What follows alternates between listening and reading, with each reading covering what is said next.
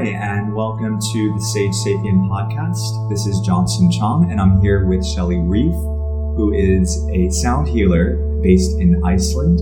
And we are here in New York City, and we would like to talk today about the light and the dark aspects in spirituality, this opposition that tends to happen a lot when we think about going on a spiritual path. Hi, Johnson. Thanks so much for being here with me today. It's a wonderful crossing of the paths across the world. So I work primarily with the light. I've been on a journey that's taken me into the dark and into the light. I would say that I spent a long time shunning the dark and kind of rejected all things having anything at all to do with darkness whatsoever. But the more that I immersed myself in spirituality, it became very clear that we can't do that. We have to embrace the dark as well. What are some examples of darkness that you tend to shun, or in the past tended to shun? Mm-hmm. I would say it started environmentally, where I found that I couldn't be in the environment of violence of any kind. I actually stopped seeing movies that had any violent content, including all horror movies. That cut out like 90% of all Hollywood drama. And that was probably a good 25, 30 years ago. I've walked out of a lot of movies in my lifetime. So it started there. Of course, that permeates into people as well.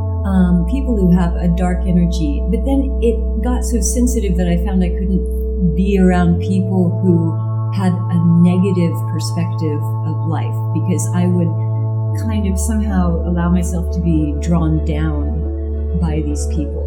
And at a certain point, I think it became very constrictive. I was really limiting myself by not being able to be available for a lot of other things. And so I learned at that time that the work was really within myself.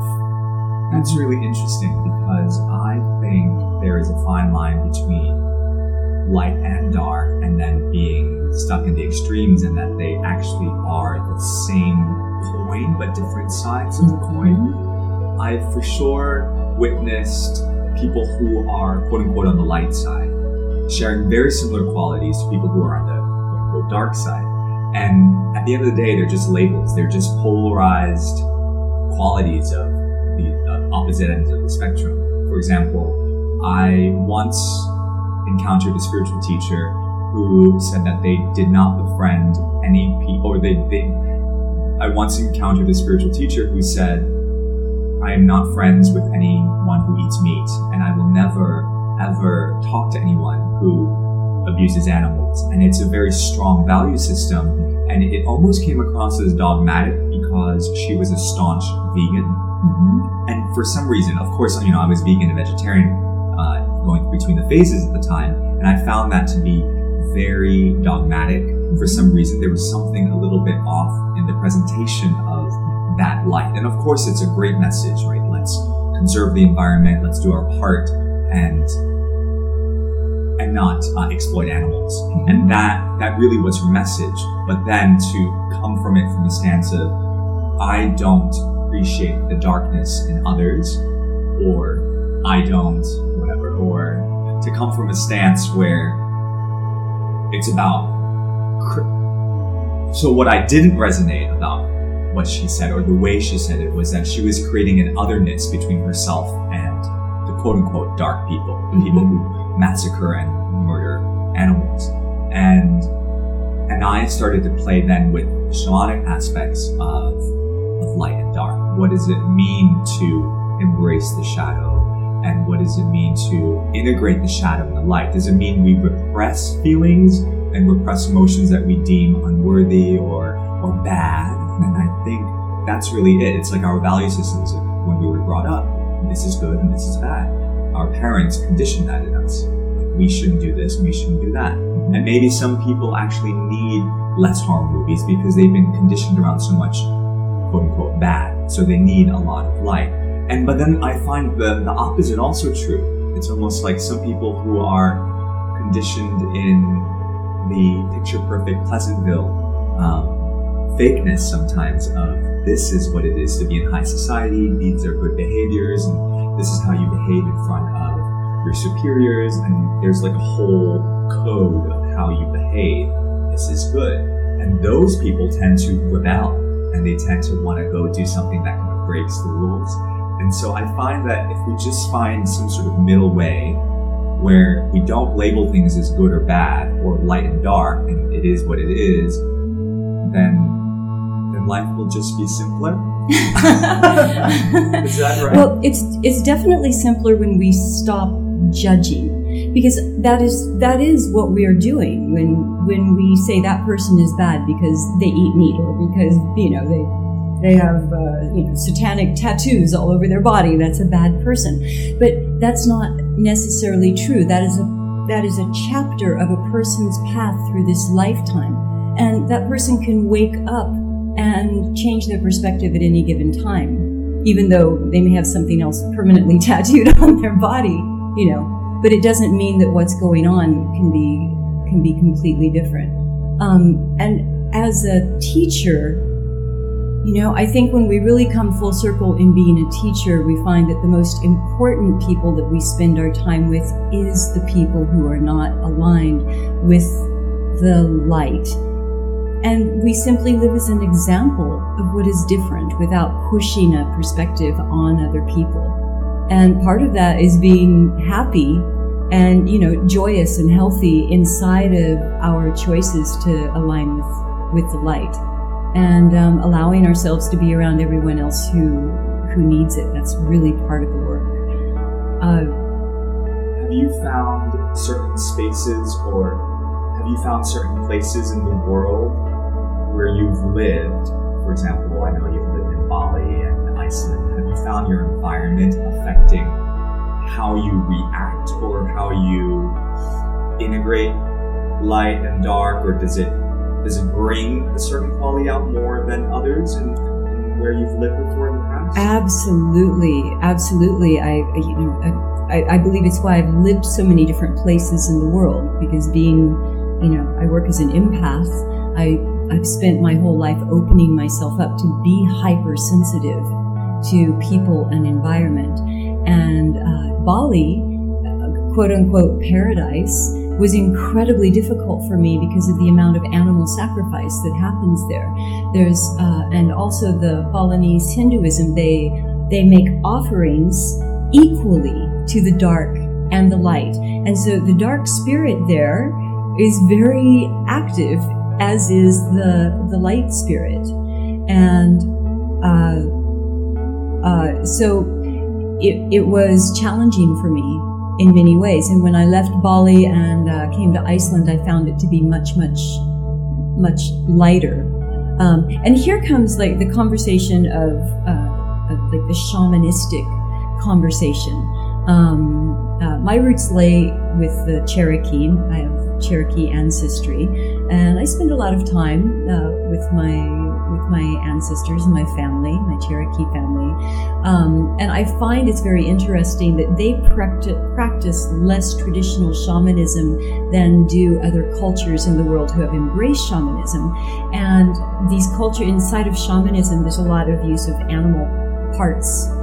And being a vegan myself, it's very difficult for me. My perspective on that is that the story that, the animals told humanity that they can use their bodies to further the evolution of humanity. But that story comes from a time when there was balance between the animals and humanity. There wasn't mass extinction happening unless it was simply by natural causes. There was no extinction happening at the hands of man at that time. There also weren't, commercial farming that is creating a lot of suffering for the animals as there is now. So my perspective in that is we should be evolving, even as shamans on the earth. Shamanism should be evolving to the next stage, and we should be evolving into a lighter perspective of being on Earth, rather than going in, rather than we should observe where we are now in the evolution of humanity and take responsibility for our effects on all living things on planet Earth. So the issue that is coming up that I'm feeling right now is a balance between tradition and innovation. Mm-hmm. How much do we stick to tradition, and how much do we then take what was passed down to us, rituals and ceremonies from our ancestors, and evolve them, is really what I'm hearing. Because in my culture, in Chinese culture, it's very similar. There has been for 17 generations, where my family tree tracks down to the southeastern part of China, where we do we practice animal sacrifice in the honoring of the dead. There is a festival called the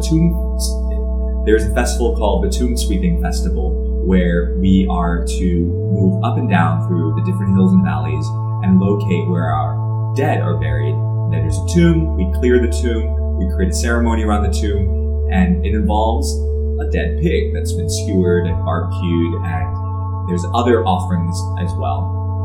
And when the first time I did that, I was 24, I went back to China for the first time with my mother to see the home village where she grew up. And they said, you have to carry this pig up and down the mountain. At that point in time, I was very staunch about, if I didn't kill it, I'm not going to do it. And of course, everyone was angry with me. The men on my father's side of the family, the men on my mother's side of the family thought that I was shunning my responsibility for the ancestors and my duty as a son and my duty as a male. I had to carry the dead pig and pay respects to the dead. They thought I was turning my back on the ancestors. And I think a lot of value systems that need to be reinvestigated and to be recalibrated really center around what is right for me right now. And I think when we look at traditions, world traditions, any tradition, Chinese, Cherokee, whatever, we need to tweak it. We cannot take something and just do it as it is, because we're not in the same time. We're constantly evolving. Mm-hmm. So I agree with what you're saying in the sense that everything needs to evolve. Yes. And it doesn't necessarily mean that killing is wrong. Maybe we can return to a time where animal exploitation is gone and there's this sacred communion between human spirit and animal spirit, and we have a dialogue with the animal, and then there's a blessing, and then there is a permission that is granted. And this is what happens when animals are sacrificed in the Native American tradition. Mm-hmm. Traditionally, there was a communication, there was a dialogue between, hey, I need to take your life now because there's no food, and will you offer your life to me? And a lot of people think that's ridiculous in this day and age. Like, why are you talking to the animal? The animal can't hear you. But that's the time that we're in, where people don't believe that you can communicate with animals anymore. And that seems to be the perspective that everyone has adopted, and that's become the norm. But that wasn't the norm at one time. So what I hear you saying then is that we've actually, instead of evolving, we've actually gone backwards, where we used to communicate with the animals, and now we've stopped communicating really for our own convenience. Yeah. And very often our own addictions to, oh, this is yummy. Yeah. I believe that compassion is one of the most high frequency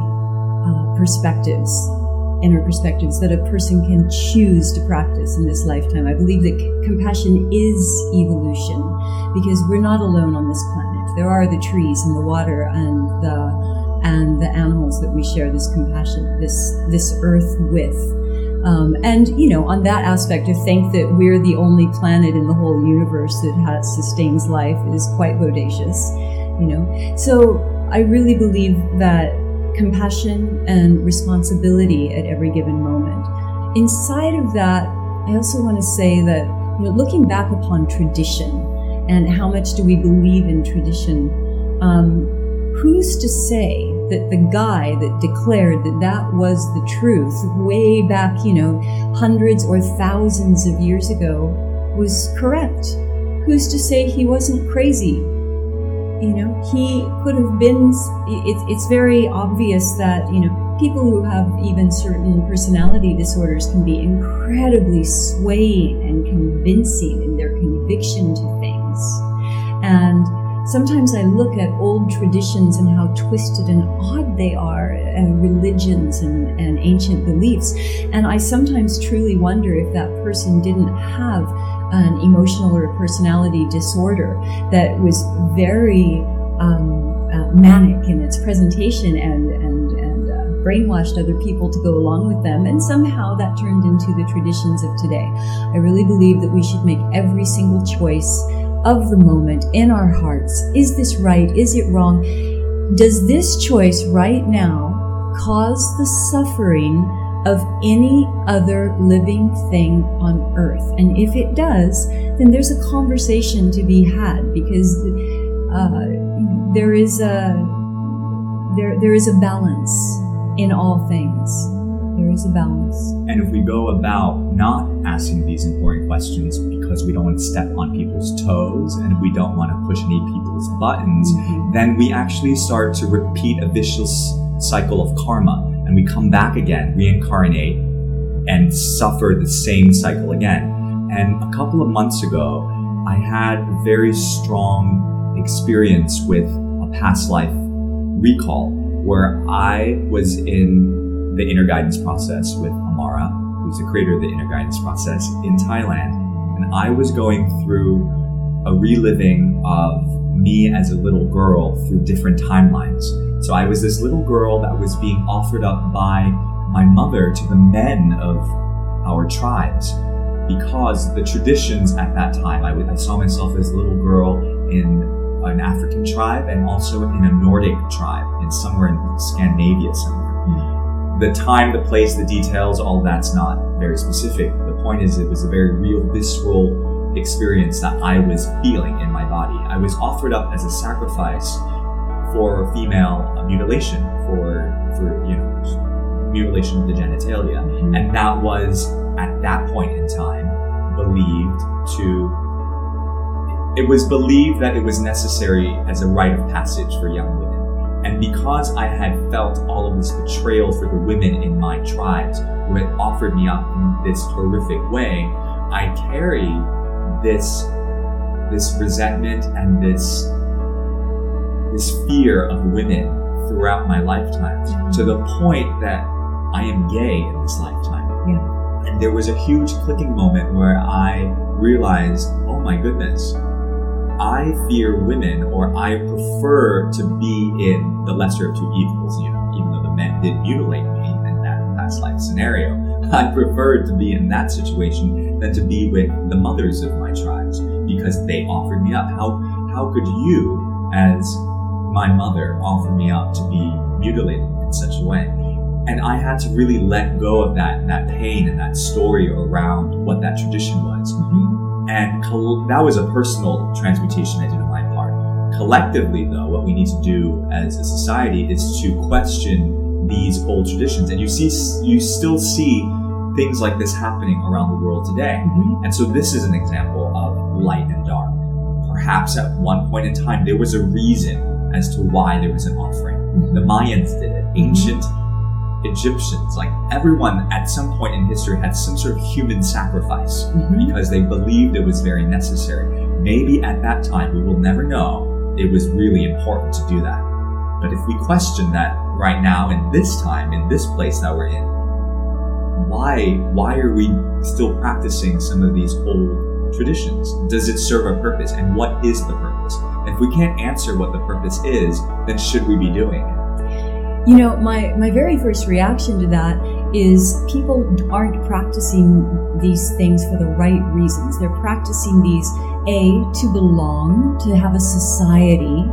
And another big reason that I see is power. People want power. The people who I have encountered in my life who are really wielding the darkness,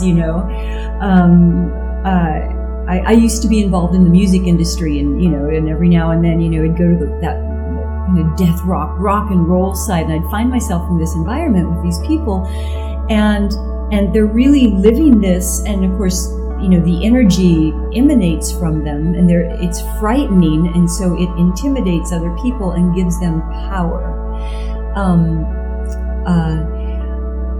So I really believe that people are choosing it, for social reasons and for power. To that, I want to say this: the more that I work in the realm of the spiritual, the more that I truly see and believe that in the universe there is one energy, and that energy is what we gave the name of love.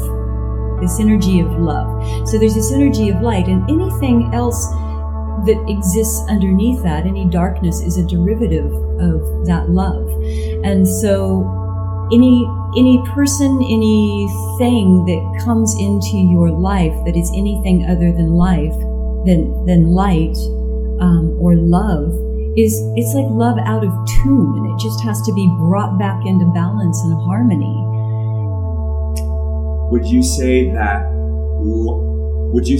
darkness is an aspect of love made into existence so that we can recognize where love really comes from? Absolutely. Thank you. That was very well said. The darkness, our experience in life can be very dark. The way that I've come to look at it is when we were in soul form, we were perfect. We had everything we needed. When we're in soul form, we want for nothing. Yet, for some reason, our soul chooses to come here on life, to incarnate into this body, into this clunky little awkward body on this really challenging environment, and fight it out, muscle through another lifetime. And the only reason that I can see a soul would choose to do that would be to progress the soul, not to progress the personality of you or me or anyone else on this planet. That which we think is right, but to actually progress at the soul level. And so from that perspective, anything at all that happens during this lifetime is precious, is divine, is perfect, is of the light. We experience things that may take us deep into the shadows, and maybe even for an entire lifetime, yet it's all there for the purpose of progressing the soul. And I want to say, to piggyback onto what you're saying about some people maybe spending this lifetime or many lifetimes in really dark places, because that might be what the soul chose. It chose to experience the darkness so that eventually there's enough story of darkness that the soul goes, oh, I'm fed up. I want to evolve. I want to realize that this is not actually the truth. This is not the reality. I am of the light. I am of love. And I think there's a confusion between light and love sometimes, because I see light and dark as dualistic. They're opposite of each other. But love encompasses them both. It's the yin and the yang. Yes. Like, we need light and dark. We need the darkness to recognize there's love. And when there's that recognition, then we come full circle into what love is. It's this vast energy that is inclusive of the great experiences, the pleasurable experiences in love, and also those really frustrating, angry, rageful experiences. Yeah. And for example, when I was an actor in theater school, many actors were encouraged to go into these dark places to play these characters who were going through a lot of suffering, because that's where most characters are written for. That's what's most interesting. People want to see people experiencing hard moments and how they transition out of it. And if we remember that, if that's what we pay money to the theater to go see, that's what's happening in our own lives. We go through these dark moments so that we can realize how we get out of them. Mm-hmm. And then we go through these up waves and down waves of light and dark, light and dark. And if we can kind of zoom out a little bit and become the conscious witness of like, oh, that's me in physical form, my soul in physical form, moving through these experiences up and down, then actually we don't become so attached to labels of light and dark. Mm-hmm. And that's the spiritual process. That's the spiritual journey. It's like, oh, we're both. We're light and dark. Yes. And I'm going to have a lot of money for 5 years, and then someone's going to come and challenge me, and I'm going to have a big issue with money, and then I'm going to have a lot of money, and then I'm not going to, whatever. That's very simplistic, right? Yeah. But that's an example. And we just have to enjoy both experiences and really appreciate the lessons that we learn from our hard, difficult moments in life. Mm-hmm. And if we don't, then we just become bitter and miserable. You know, I'm a firm believer that it really, truly is possible to anchor into gratitude from the depths of any experience and any challenge in life, any amount of pain or suffering that a conscious being can suffer in this life.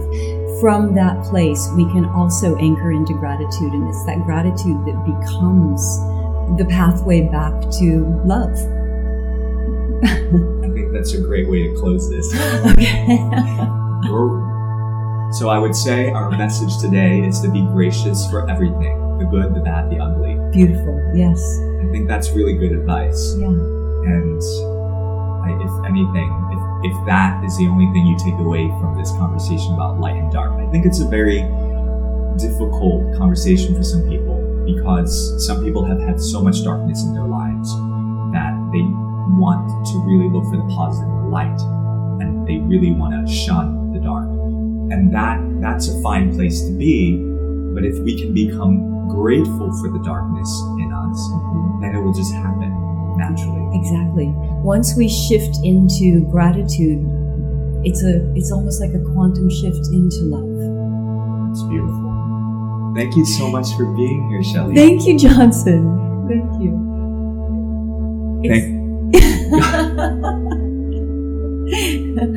It's been amazing to cross paths with you on both sides of the planet. Thank you so much, Shelly, for being here, and thank you for listening to the Sage Sapien podcast. This is Johnson signing out. See you next time.